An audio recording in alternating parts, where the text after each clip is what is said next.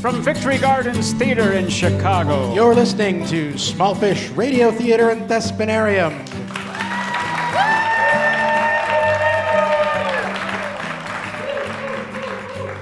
We're your hosts, Herzovi and Green. Sharing their talents with us again are our very own wenches of word wizardry. Miss Kitten. And Joy Thorbjornsen Coates. And also with a special guests, Eric Hetman and Max Everard. Small Fish Radio Theater and Thespinarium is here to give a voice to emerging artists, those small fish in the big pond. Emerging playwrights. Poets. Storytellers. And musicians, as well as a few writers who are well on their way. Tonight, Small Fish Radio presents a live recording of their latest podcast, A Grisly Feast. A collection of tales in the spirit of this season of the macabre. Tales that will consume your mind. As well as a few bodies. On the platter, 3 short plays, plus a horrific episode of The Adventures of Skater Girl. A song by Jim Gustafson. A story by Richard Ballin. And to start us off, a poem. Who wrote it? It says, T is for Thomas, who writes morbid stories. Visit tomis.com to read all his glories. Here's Lullaby for My Little Boy by Tom Mizraka from Tarzana, California, read by Ms. Kitten and accompanied by Max Everard and Green.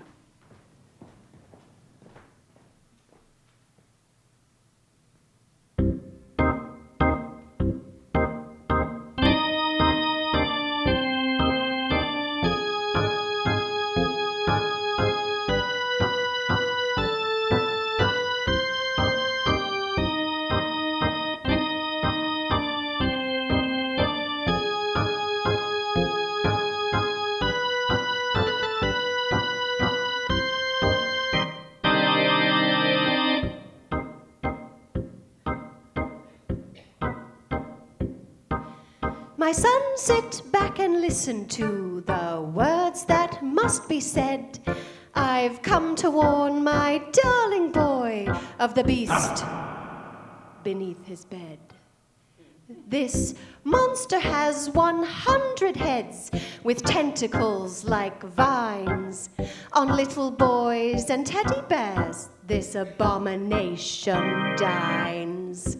If any part of you survives, it will not make it past the creature in the closet who's twice as big and fast. A ferocious, furry feline whose claws will tear to shreds those little boys and teddy bears who dare to leave their beds. There's no escape, for outside here's the horror in the hallway, an evil creature of the night who's craving some new prey. He's tasted blood and he wants more. His fangs will pierce the eye of little boys and teddy bears he hungers to suck dry. Shadows in the night will hide the killer in the kitchen. It's been so long since he's taken life, for a killing he is itching. In the darkness of the room, this man will wait all night to slay little boys and teddy bears by refrigerator light. The demon in the den is there to haunt our living room. This tenant from the depths of hell will be the bringer of your doom.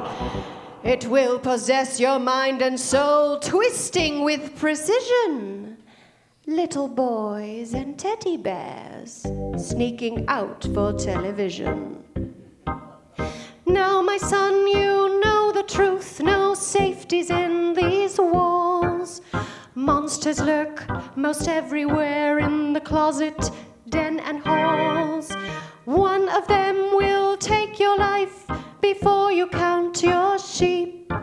So little boys and teddy bears should try to get some sleep.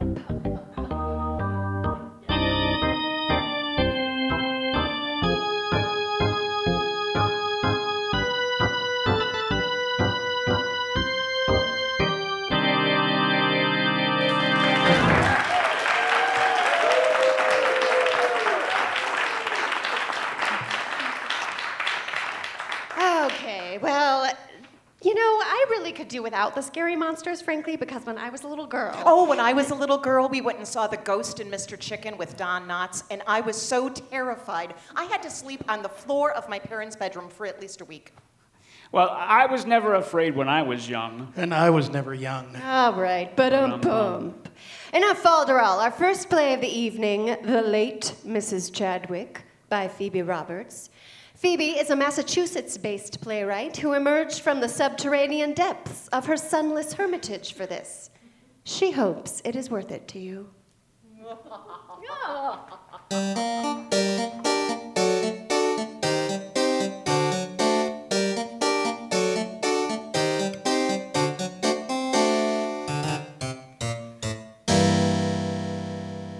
That is a bold statement, friend.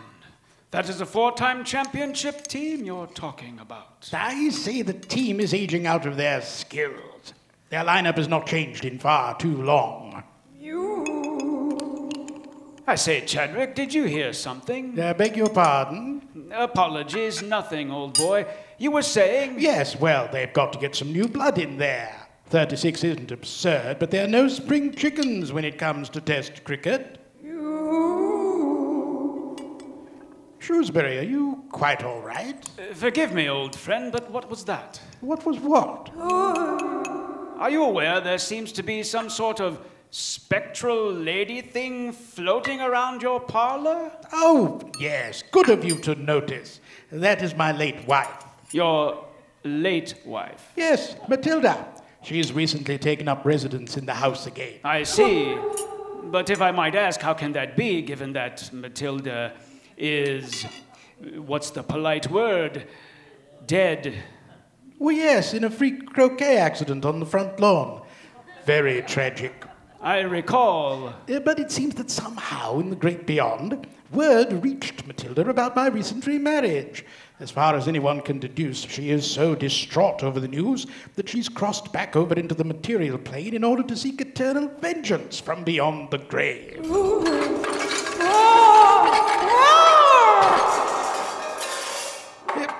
But please don't let it trouble you. Oh, I hardly notice. Another cup, old friend? Please. On second thought, that's enough for me. Quite right. What does the, shall we say, living Mrs. Chadwick think? Oh, between you and me, old boy, I will confess that she's not entirely pleased with the whole arrangement. The poor dear. Apparently, Matilda sees fit to take out the whole sad business on her by vowing to haunt and torment her through this world and beyond until the fires of Judgment Day. How unfortunate. You have my sympathies, Arthur. Well, thanks very much.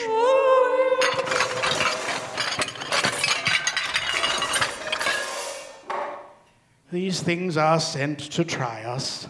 Where is your wife at the moment? Well, Hermione's found it a bit vexing to remain in the house for long periods, what with the flying crockery and Matilda's propensity for setting fire to her hair. It looked rather like a Christmas pudding, she did. Oh, that's quite understandable. I rather thought so. So my dear girl's dedicated herself to having Matilda exorcised. I say, exorcised? I believe that's the term. You know, banished, returned to the great beyond. For my edification, what is the process for such a banishment? In case any of my dear departed relations also elect to make a return visit? I'm afraid we're still in the process of figuring that out. Lord knows we've tried a few things. With no success, I take it. Not as such, no. First we rung up one of those, what do you call them, mediums who commune with the spirit world. Oh, yes, they're very entertaining at parties. To be sure, but this one seemed to have difficulty effectively communicating with Matilda. Ah. I suppose I can't criticize. It was a feat I had yet to achieve myself in 5 years of marriage to her. Perhaps you could find a more diplomatic one. Perhaps, but the whole affair has left Matilda quite cross, and I'm not inclined to weather that again. What with the blood weeping down the walls and all. Most troublesome. And then there was the woods witch, who made a terrible mess of the drawing room with all those goats she sacrificed. Oh, I can imagine. It's all driven Hermione to become quite desperate. At the moment, she's gone down to St. Swithin's to ask assistance from the pastor. St. Swithin's? Your Hermione set foot among the papists? Shocking, I know, but the poor thing's quite determined. I understand they've some protocols in matters of peasant superstition. I suppose they would. One does hear all those terrible stories of priests with their heads all spun about on their necks, though. Indeed. Bad enough that the neighbors see them coming in the house without their leaving unpleasant corpses. Still, I'm afraid we're rather out of options.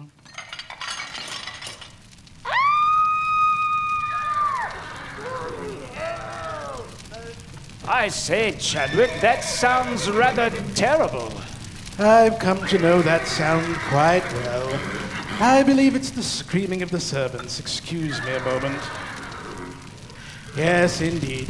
She's set the kitchen on fire and released the horses from the stable. Oh, I do hope she hasn't barricaded the door this time. I couldn't bear to have to restart again. Quite the affinity for pyrotechnics, hasn't she? Forgive me, friend, but I'll have to run off for a tick and handle this. Can I be of any assistance? Don't trouble yourself. Please, stay at your ease. If you insist, sir. There won't be a moment.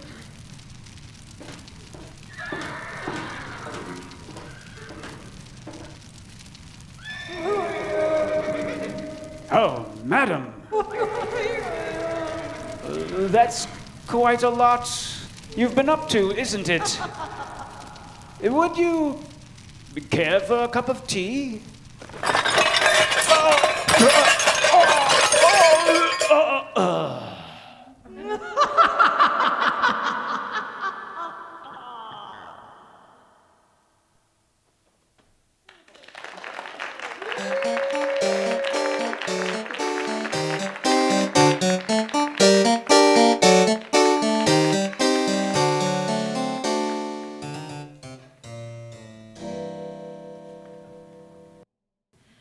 Okay, so that Chadwick story, that is also why I do not care for ghosts. Ghosts just want some attention.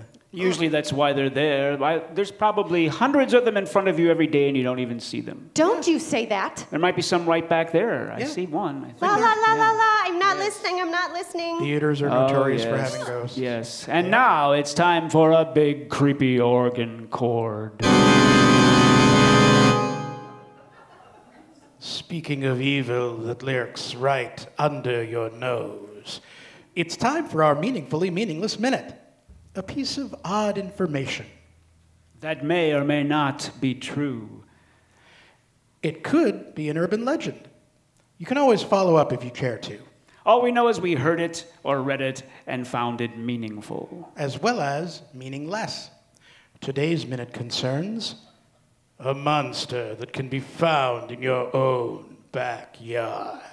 The one and only Specius speciosus. AKA cicada hawk or cicada wasp. Ew. You've all seen a cicada wasp or heard of it. It's when it flies by you, it's like a B-52. And has this huge thorax that sticks out from its It's this behind. huge wasp. Well, you're not gonna like this song then.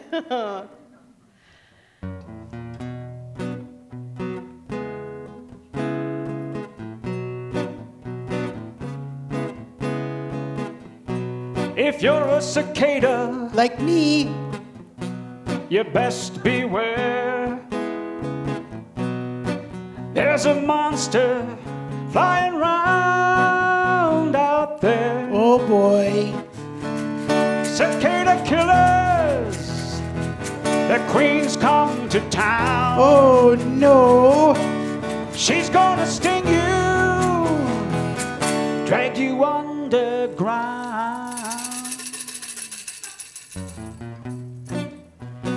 And it gets worse after that. Yes, it gets worse, 'cause when she stings you, you're paralyzed and can't move. Duh. I can't move. For cicada, you've met your doom. You ain't leaving this dirty tomb. Cicada killers, they come to town. Oh no! Queen's gonna sting you, drag you underground. It's dark in here.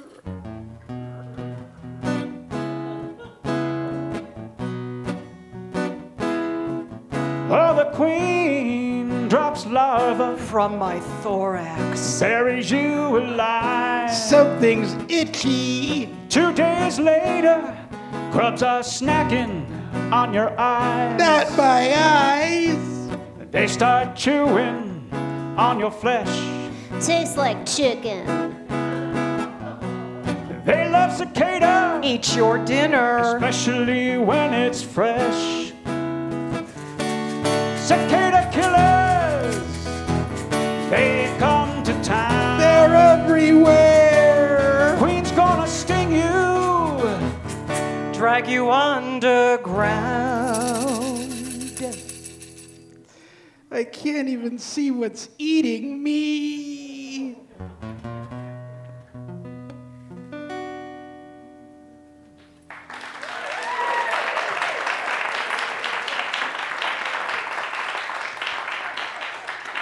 Oh, that is so Absolutely gruesomely horrid. poetic. What is poetic about a giant wasp torturing a helpless, albeit super gross cicada? No. It's nature's way. The insect world has no compassion, Oh, please. no remorse.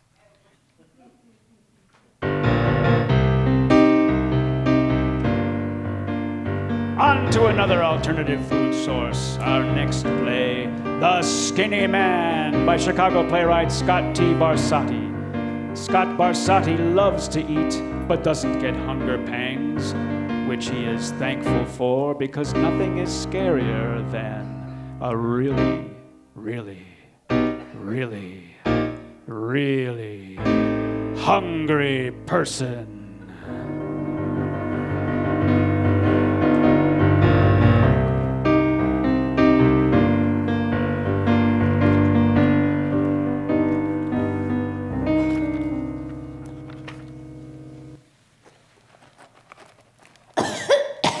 Oh, it is filthy down here. See anything? Dead mouse, dead roach, dead roach. Ooh, live mouse, live mouse. Ah, that's gross. Okay, that's gross. You take a look back there. I'll look over here. All right. Man, this lady's basement goes on forever. You ever seen anything like this, Boothie? It's like a maze.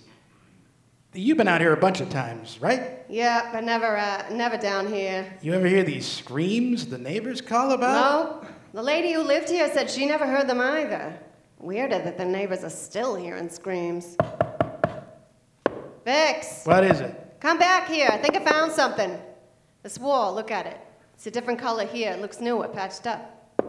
Sounds hollow. Well, you think there's something there? See any tools lying around? I saw a pickaxe leaned up in the other room. Get it for me? Just a second. Ugh, it smells worse over here, that's for sure. Yeah. Thanks. Stand back. Ugh. There's definitely something here, Vix. Can you see anything? Shine your flashlight in there. What is that? What do you see? Looks like it's a bed. A bed? Yeah, weird. Oh my God. Give me the flashlight. What? What is it? There's someone in the bed. What is it? The frickin' cockroaches are getting on me. Sick. Jesus Christ, man, don't do that. Oh, I hate those things. I don't understand why there is such a thing in the world. Yeah, well, maybe you're not supposed to understand. Yeah, right. Maybe I'm just supposed to squash them. I'm gonna open the hole a little more. Watch it.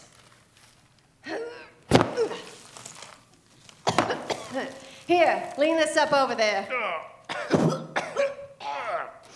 I think I can squeeze through. Hand me that flashlight again. What, don't you have yours? Yeah, just like yours better. Mine sucks. No. There we go. Oh. Wow. What? There's someone in the bed, all right. Who is it? I don't know. He's dead, though. Big time dead. Oh, it stinks. It's him. Come on through. If I can fit, you can fit. What are you trying to say?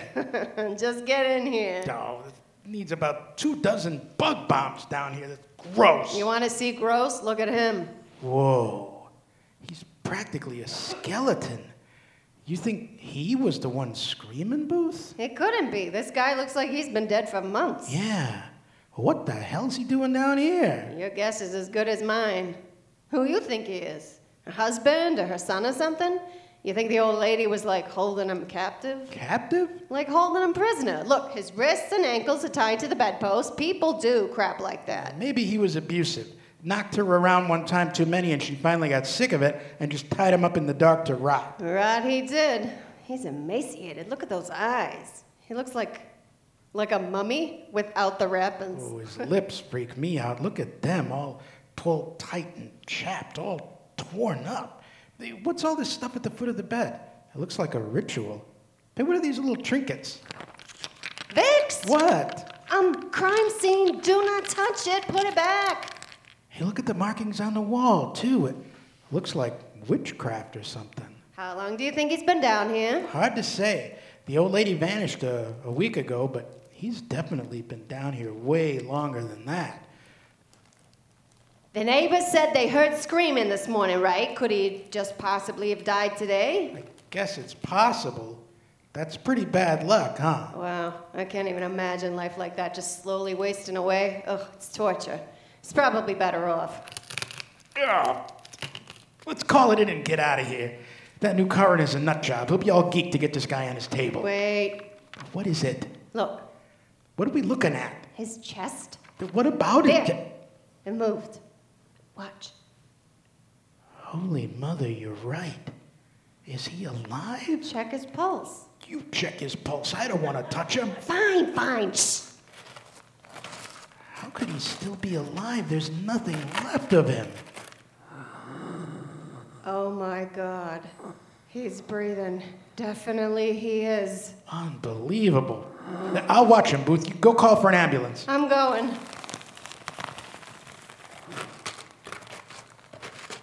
And bring a can of Raid, too. Sir? Sir, can you hear me? Sir, if you can hear me, try to open your eyes. Oh my God, look at your eyes. You look like you haven't seen daylight in years. Poor bastard. What's that? Sir, are you trying to speak? Oh, Jesus.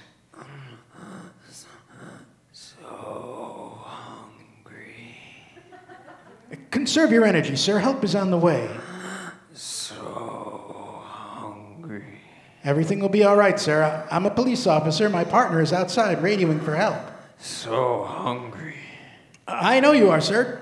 Jesus, you must be. We'll help you. We'll get you to a hospital. So hungry. I know, sir. I know. Try to calm down. So hungry. Sir, my partner is right outside. She's calling for help. So hungry. Please, just calm down before you hurt yourself more. So hungry. Sir, please.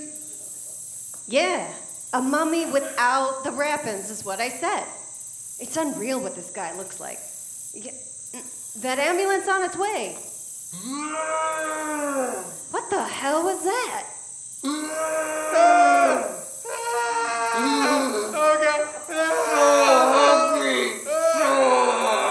Vex! Vex! What the hell's going on down there? So hungry. So hungry. Vex? Vex! What the hell's happening?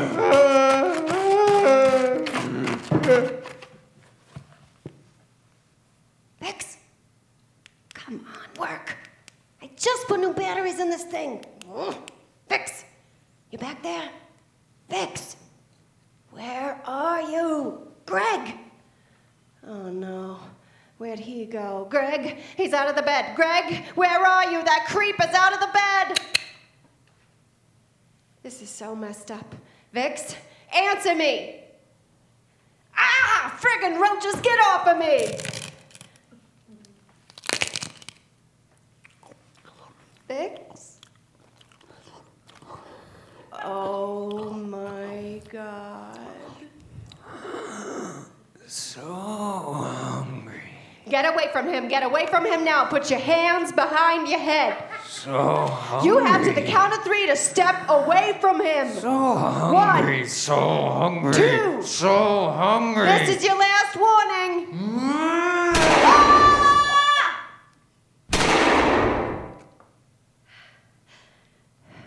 Shit. Work, please. Come on. Where are you? Did I get you? Where did you go? Where are you? Where the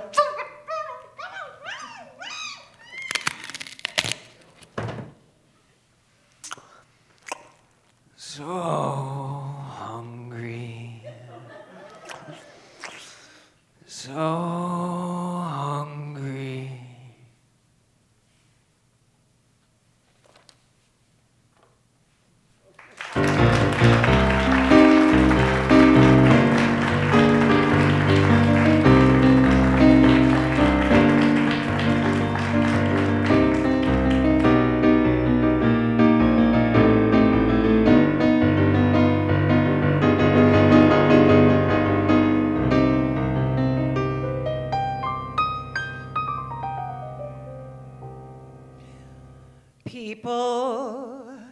People who eat people. Okay, that is it. Cannibals. I draw the line at cannibals. I'm going home. Oh, he's not a cannibal if he's not a human in the first place. It's a lot more fun if she thinks that he is. Hey, you're the one who's scared of chickens. I bet you don't even like dolls. Well, there's nothing scary about dolls. Oh, you want to bet? I was on a blind date once. The woman had 500 dolls in her house if she had one. They were in the bedroom, the bathroom, the kitchen. It was just creepy. Ooh. Oh, it was very creepy. So creepy. Next on the plate, a story by Richard Ballin from Amherst, Massachusetts. Richard loves raking words into piles, and sometimes, just sometimes, he snags something that won't let go until the story is told.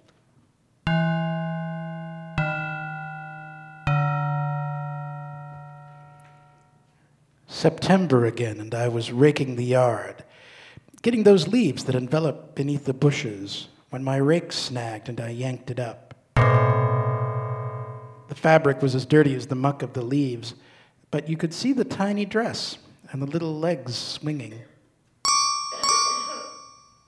It was a child's doll, right beneath my bedroom window. A doll with no head. It looked like it had been sawed off quite recently and the new cut ran jagged.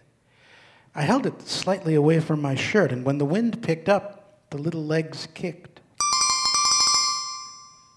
My dog was running in excited circles, yipping, thinking I was going to toss it. I put the dog in the garage, grabbed a spade, and walked to the tree line. I wanted to bury it.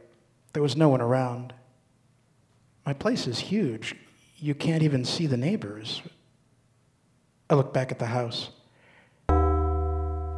Someone had been looking in the window. My window, where I sleep.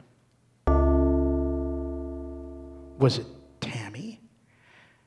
Tammy was my kid's sister, 2 years younger than me. We didn't get along too well when we were little.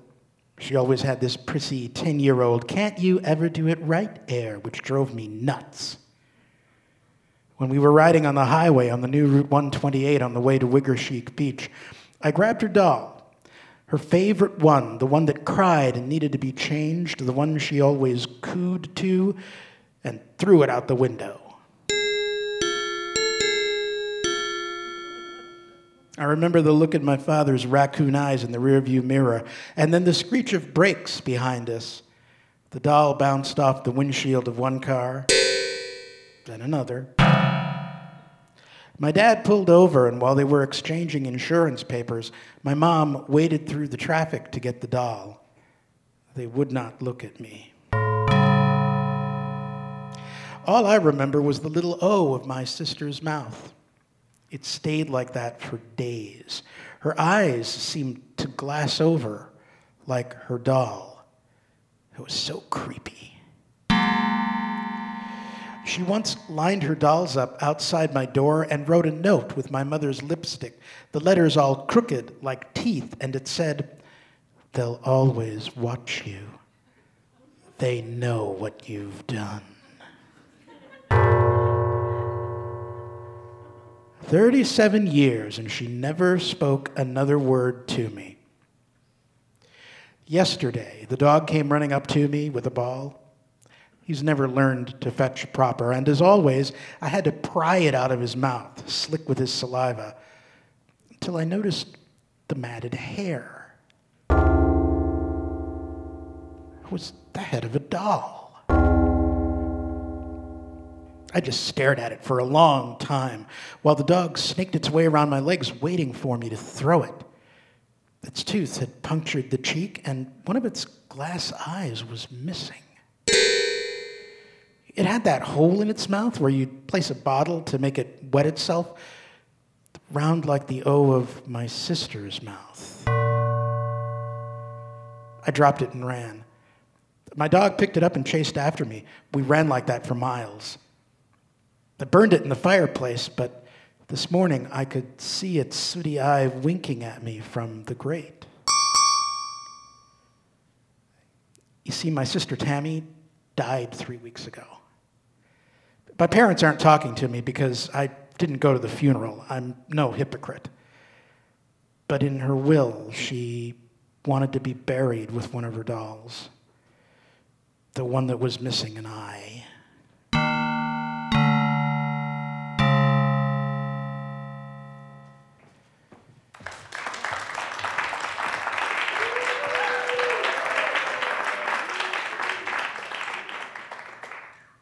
Okay, that's it. I'm leaving. You can't. Just watch me. But we're up next. I don't care.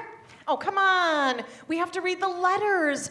No more ghosts, I promise. No lying. No lying. Welcome to our next installment of The Holy Mackerel School of Etiquette. Well, you write to our sisters Joy and Kitten, and we help you navigate your stickiest of social situations politely. And permanently.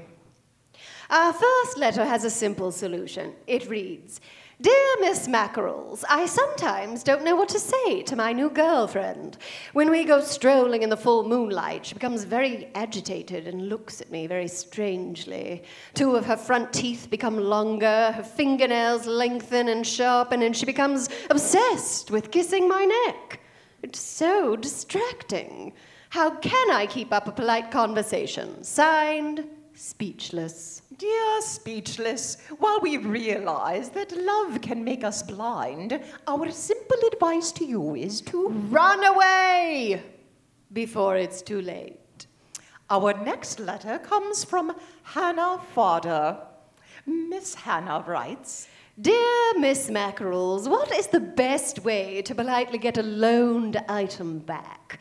My neighbor borrowed my chainsaw over a month ago and still hasn't returned it. And now I have dogwoods that need pruning. I've tried dropping tactful hints in conversation, but with no luck. How can I approach this without starting a bloodbath?" Dear Miss Fodder, first, I would send your neighbor an invitation to dinner. Ask him to bring the chainsaw, that you've got some wood that needs cutting, and you're just not strong enough to do it. Go out and buy a hockey mask. Doll it up with some lipstick and earrings. Then cut off the power supply to both your houses. Disconnect the phone lines. Run a bath. Leave the front door wide open. And when you hear your guest arrive, scurry behind the bathroom door, but not before you've gotten your trusty meat cleaver. Then, as you hear him climb the stairs, start chanting something like murder, spelled backwards. When he arrives at the door, jump out from behind it and scream. Not only will he drop that chainsaw, he'll never ask to borrow so much as a cup of sugar ever again.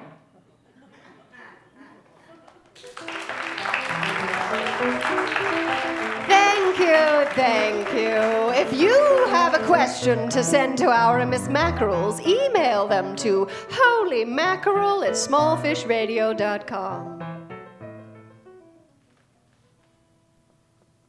You mean the guy doesn't even get dinner? I know, right? I should give the guy dinner when he borrowed my chainsaw and wouldn't get it back? Well, there's talk of food. We're going to go next door probably afterward over at Clark's. You're going to come along, aren't you? Yeah, Green is hungry. Shocker. Well, this song ought to kill your appetite for now. Flattened Fauna Bar and Grill by Jim Gustafson. Jim Gustafson's choice of personal transportation is a classic 1978 MGB because its trunk is the same size as a Weber grill. This is indispensable for his volunteer work as a chef and driver for Meals on Wheels. Have you ever been down south? I mean the Mississippi South, where the roads ain't paved and there's real dark nights and animals freeze in your car headlights. They don't run, they just stand their ground till you smack them with that awful sound. If you ever find you're down that way, you better check out this small cafe. It's a place where I once stopped to dine, and now you're gonna hear this tale of mine.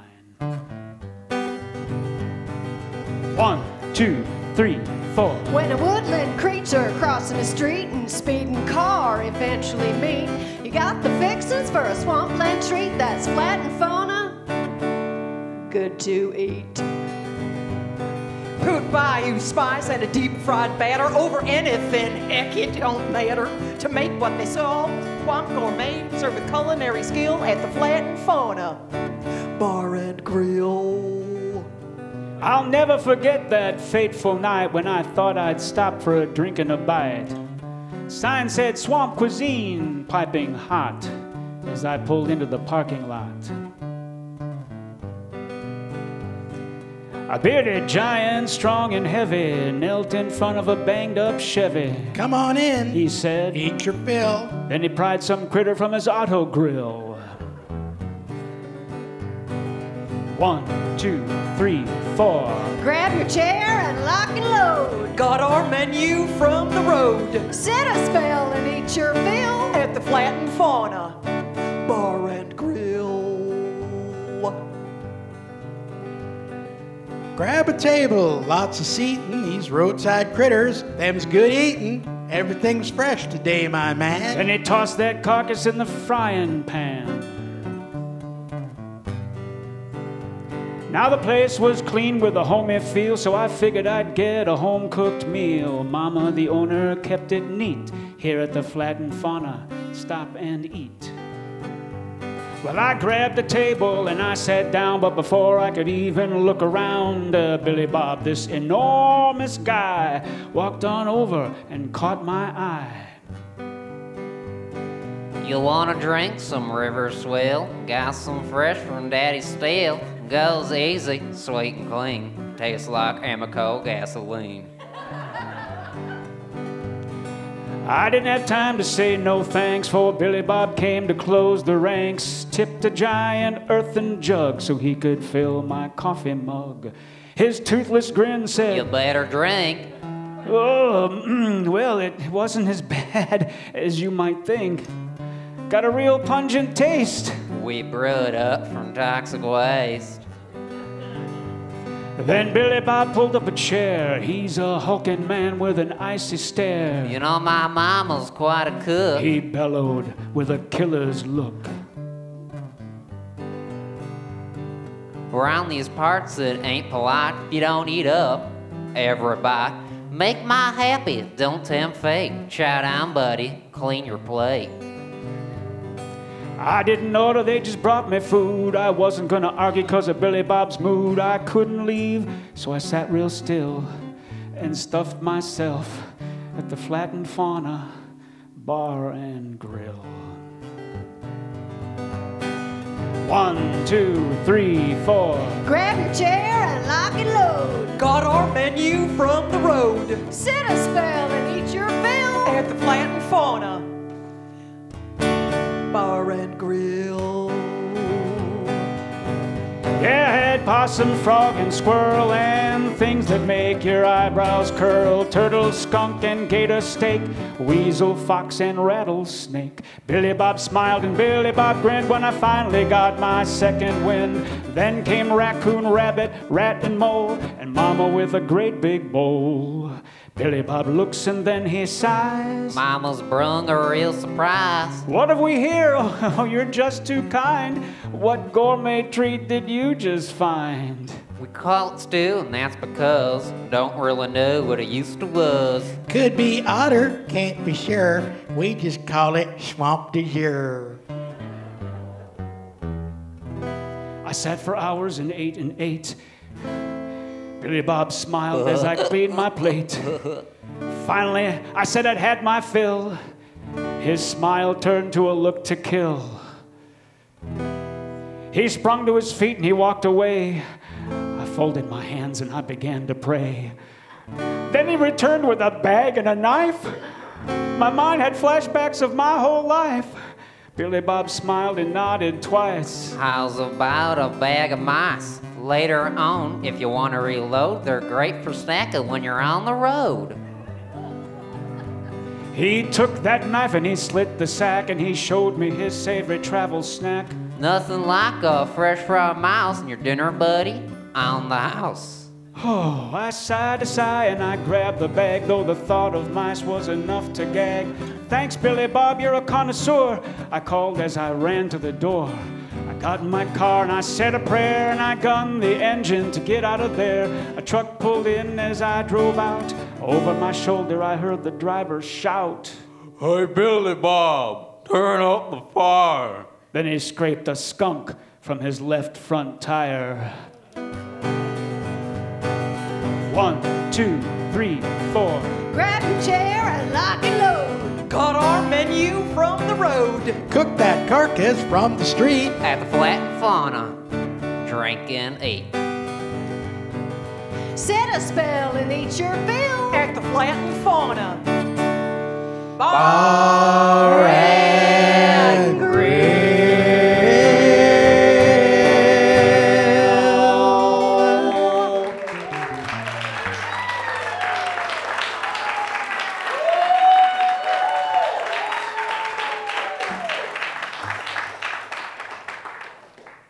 I ate possum once. Oh.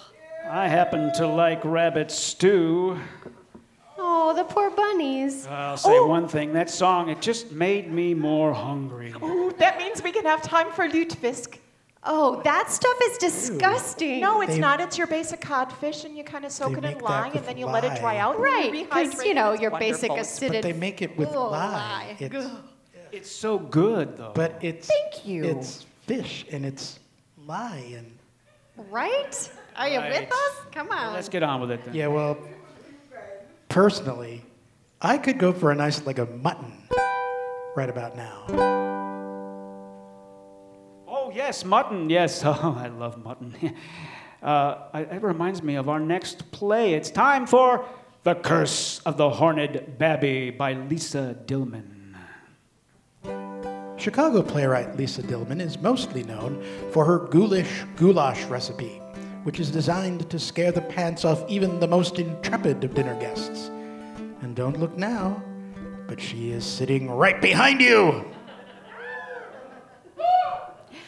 First, there come a plague of flies. Then, flocks upon flocks of backwards flying geese.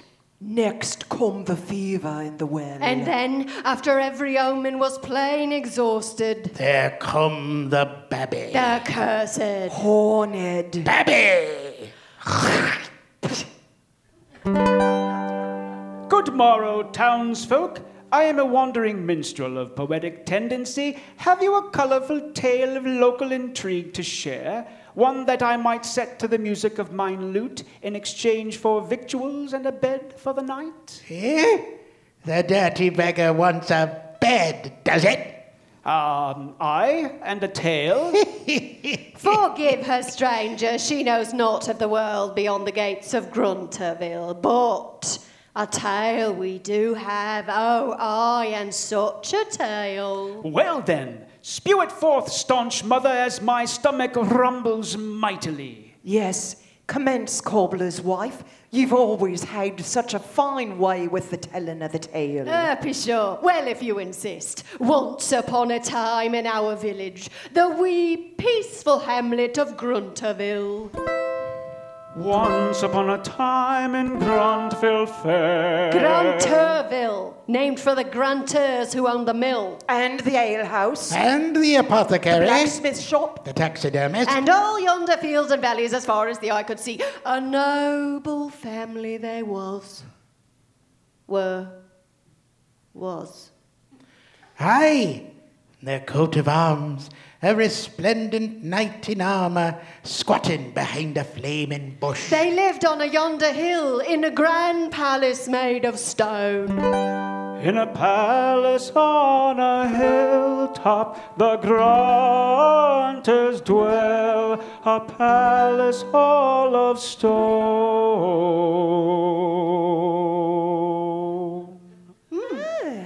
Not just any stone, 'twere a special stone, Called a grunter block. dredged from yonder river.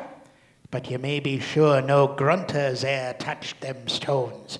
'Twere the villagers as hauled them up from yonder river's bottom. A goodly stone, though, to be sure. Aye, a goodly stone, but cursed as ye know, for 'twere the cursed spawn of the cursed grunters as brought ruin down upon Grunterville. I were but a girl at the time. Aye, a young maiden of 60 summers, so you were, crone, so ye were, and I but a young cobbler's wife. Your mister did fashion the stout brogans worn by all us Gruntervillians. A well-shod hamlet we were, thanks to me sweeties Grunterville booties. Local footwear, lovely.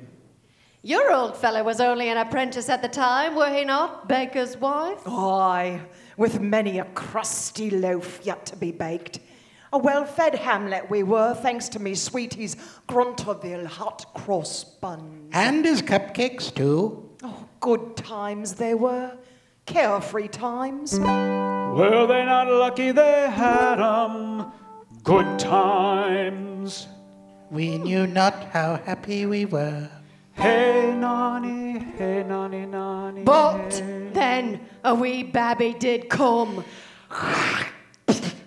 A boy child, born to Lady Grunter up on the hill. Who the father was, they wouldn't say. But a fine clue there was, for it had a horn right in the middle of its wee babby forehead. Singing hey ho, the horn in the head. 'Twere hideous to behold. Though none of us e'er beheld it, not up close. Nay, but didn't I hear from the wet nurse up there on the hill that the horned babby fair bit off her nipple and then gave her a wee smile and a wink. It were that wink that put the chill in her. Vile and terrible that babby were, head like a great melon with a horn sticking out from it like the devil himself, the great fat boneless legs on him and his cry like the yowl of a banshee.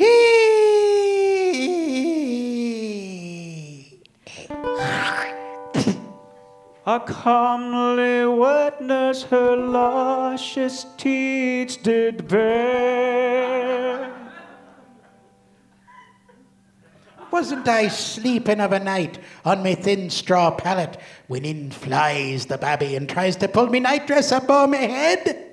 You ne'er told that part before. I'm just now recollecting it. Seems a strange thing to leave out, what with the horned babby flying and all. Now, I heard of it dragging itself along the town road, and I heard of it rolling down yonder hill. I even heard of it floating on its humpy back up and down the river or shimmying its way up a drain pipe, but I ne'er heard it could fly. The spawn of the devil, and you're saying it couldn't I'm fly? saying it's news to me is all. None but the grunters ever saw the babby up close. Don't forget the wet nurse. Gazongas like rosy apples, they were a righteous pair indeed. And now this crone is claiming not only did she see the babby up close, but he come flying into her chamber, grabbing at her stringy old whatsits. So you're saying it did not? I'm saying it's right perplexing you never mentioned it afore. Oh, fair wet nurse, where hast thou gone, and thy lovely hooters twain? Mayhaps 'twere but a dream, crone. 'Twere no dream. The babby come to me, flapping its great pudgy arms, puckering up its wee rosebud mouth, and clawing at me nighty. And so, what then? Aye, what did ye do? First, I fought him, but he were too strong for me, that hell babby from the pit. I cannot say what happened after that.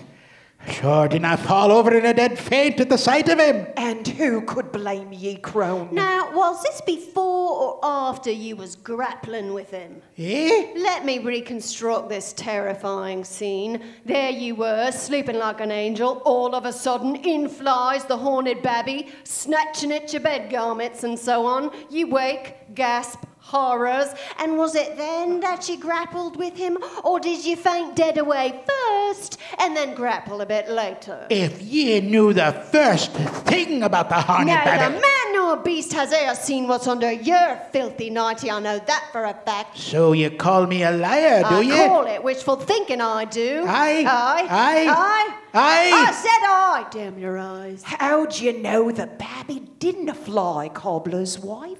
How do you know it did, baker's wife? Crone allows us how she's seen it with her own eyes. And it done strike you as strange as the first you've heard of it? I told ye it slipped me mind. Tell me, good harpies, does the wet nurse still abide in these parts by any chance? And beg pardon, but where are all the men of the village? Gone, poor souls. The curse. Aye. Aye. I see. The curse stole away all your menfolk. Aye. The curse of the horned babby. Aye. And exactly whither didst the babby take them? Eh? Whither didst the babby spirit your menfolk off to? Was it the pit of hell? Nay, nay. Did it drown them in the river? Nay, not that, minstrel. Well, what happened to them then? They didn't just disappear. Well, the babby ate them. Aye, chewed off their limbs, sucked out their blood and their entrails, and picked its teeth with their poor splintered bones. And used their hair for flossing. Uh-huh. And yet no one actually witnessed these events? Not up close. Such a vision of catastrophe, Whitewood, blind the eyes out any who looked upon it. Right. Well, I think I've enough to go on. Once I've supped and had a draught of good wine, I shall sing for ye the ballad of this poor, tragic village. Yes? We've no wine to speak of, the babby cursed our vines. Well, bring me a tender shank of mutton and some new potatoes. Then I shall immortalize Gruntville with a song most fair. Off you go. The town flock expired some years back. Don't tell me, the babby. Aye, that's it. The babby. And the potatoes then? Gnarled and rotted in the earth where they lay. Again, the babby. Could it be your menfolk simply starved to death? They was consumed alive by the babby. Every last mother's son of 'em. Oh, very well. It seems I shall have no supper, but ye shalt hear mine ballad, and then ye shall become acquainted with thyselves. Oh,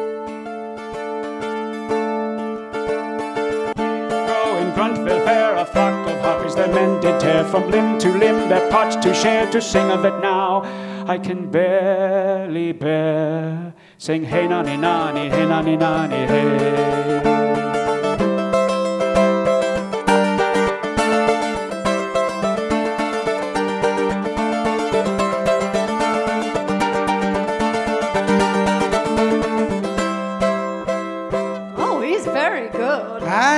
such a voice. Like an angel he sings.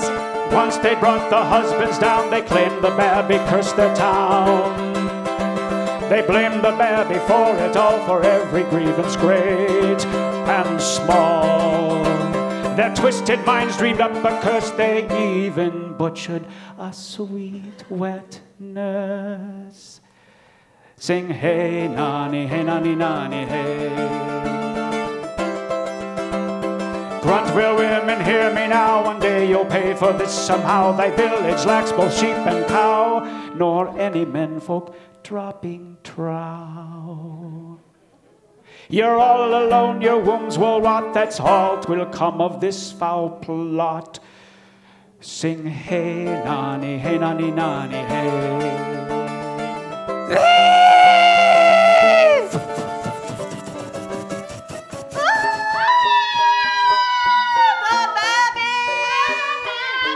Run, minstrel, run! Bugger me dead!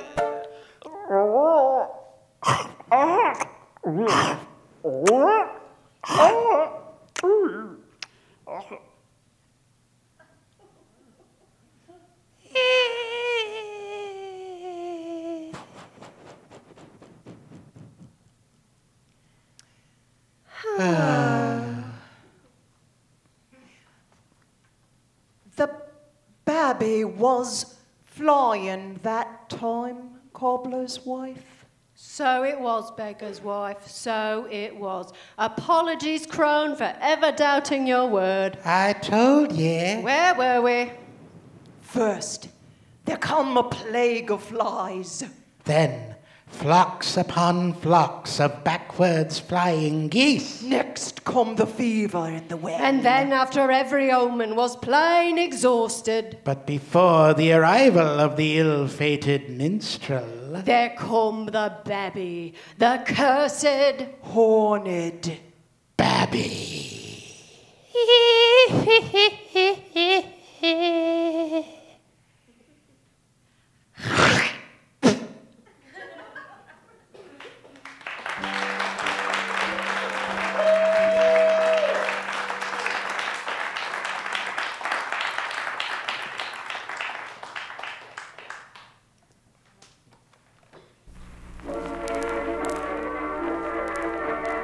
And now, on to the next episode of The Adventures of Skater Girl. The journey of our heroine, who was born with a very old heart in her very young body. And strives to keep her heart and the hearts of others beating by adding items to her bucket list. In our last episode, Skater Girl and the Carp met a handsome young man named Johann on the highest ledge of a tall building.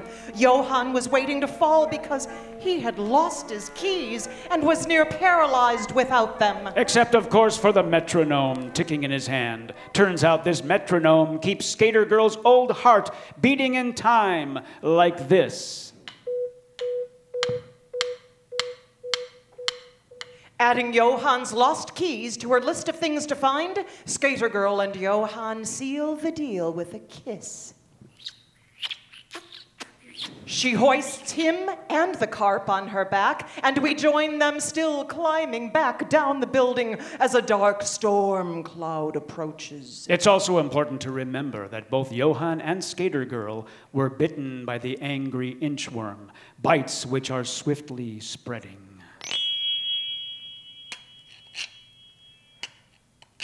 As Skater Girl climbed down the building with Carp and Johann on her back, the big black storm cloud grows closer and the bites from the inchworm grow larger. Soon, certain realities come to be recognized, like what kind of building we are on. We're almost to the bottom. You can do it. You've got to get that bite looked at. What about yours? It's nothing, really. If I could catch my breath for 1 second, I feel frighteningly close to expiring. No! To catch breath, must keep moving. Breath will get too far ahead of you. What is this building? It sure has a lot of windows. Look, that man hooked up to all those machines. So he is. Oh, look there, a woman and a baby. 2 babies. I sure hope their hearts were born the same age as they are, not old like mine. Look, there. Something important going on. People in white coats running. Someone must be dying. That's usually why people in white coats run. Hurry. Black cloud almost upon us. And as Skater Girl makes her way down building, we join the old man and Grandma who sit under a tree and do not yet know that they are in grave danger. Angry Inchworm is hovering over Grandma's head, preparing to strike. So, shall we begin reading? I don't feel like reading today. It's that big black cloud over there. Something is amiss. Well, we could do the other kind of reading, the kind of reading where we pretend we're reading. What do you say?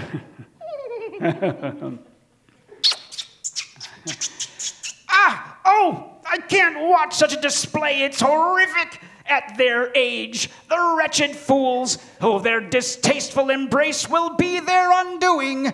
Geronimo! Ooh! Whatever is that cascading from your hair? Grab it! I don't like bugs in my hair.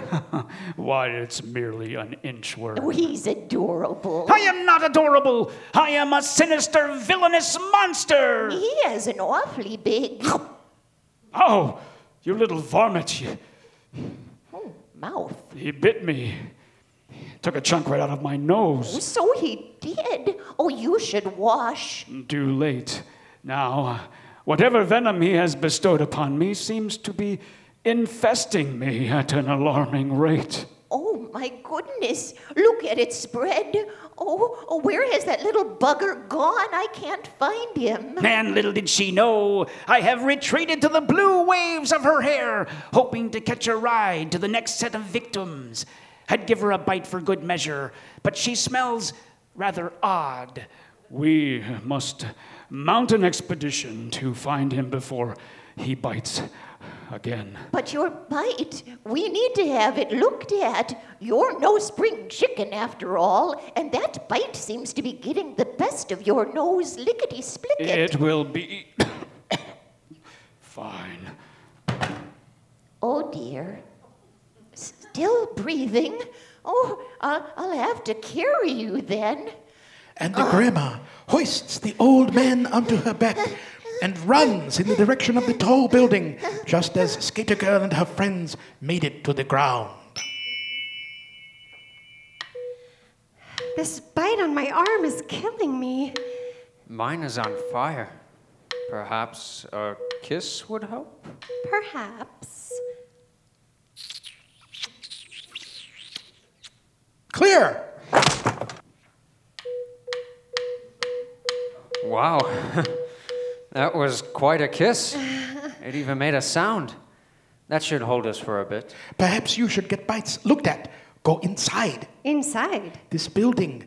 Hospital. Hospital? Oh. Hospital? And as the truth opens our eyes to where we are. Grandma! Oh no, what's happened to the old man? Inchworm bite. Old man, are you still breathing? Oh. Inchworm bite? Like this one? Oh my, yes. Who are you, young man? This is the one who's meant to share his life with me. We found him on ledge, ready to jump and shatter into bits. Like a piñata, but without candy. And we saved him and his metronome. That's a very nice metronome. It keeps her heart in time, if you know what I mean. Yes, I see what you mean. Old man look very heavy. Perhaps you should put him down. All right. There. That's better.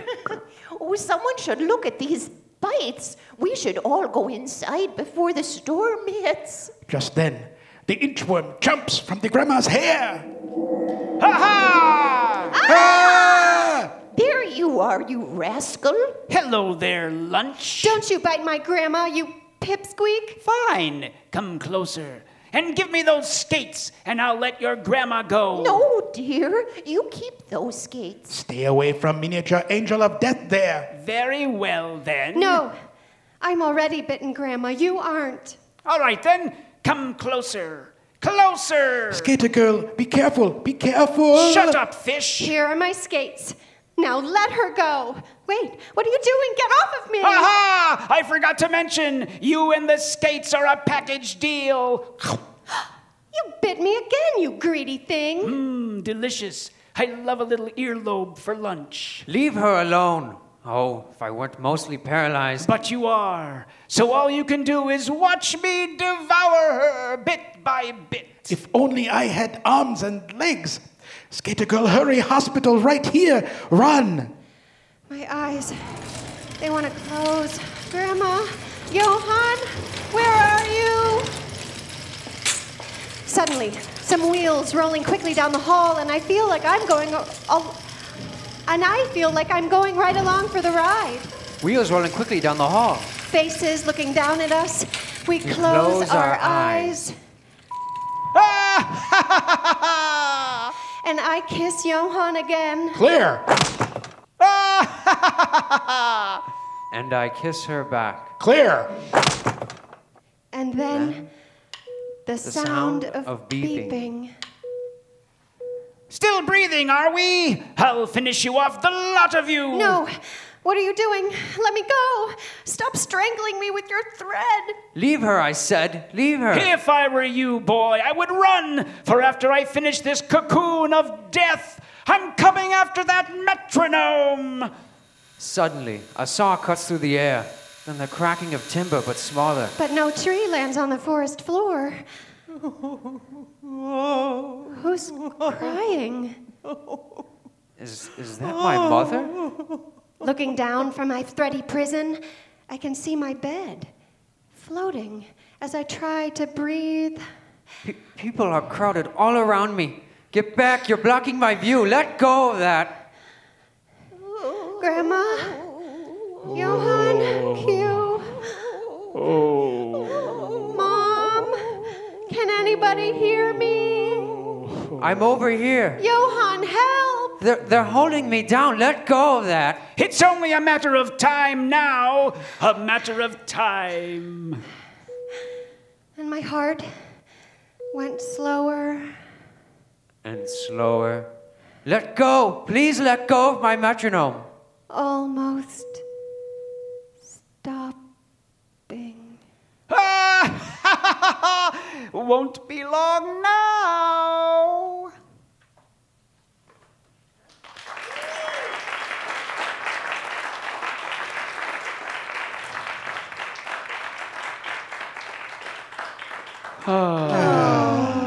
I hope she's okay. Well, what about Johann? I mean, and why were they holding him down? And what did they take from him?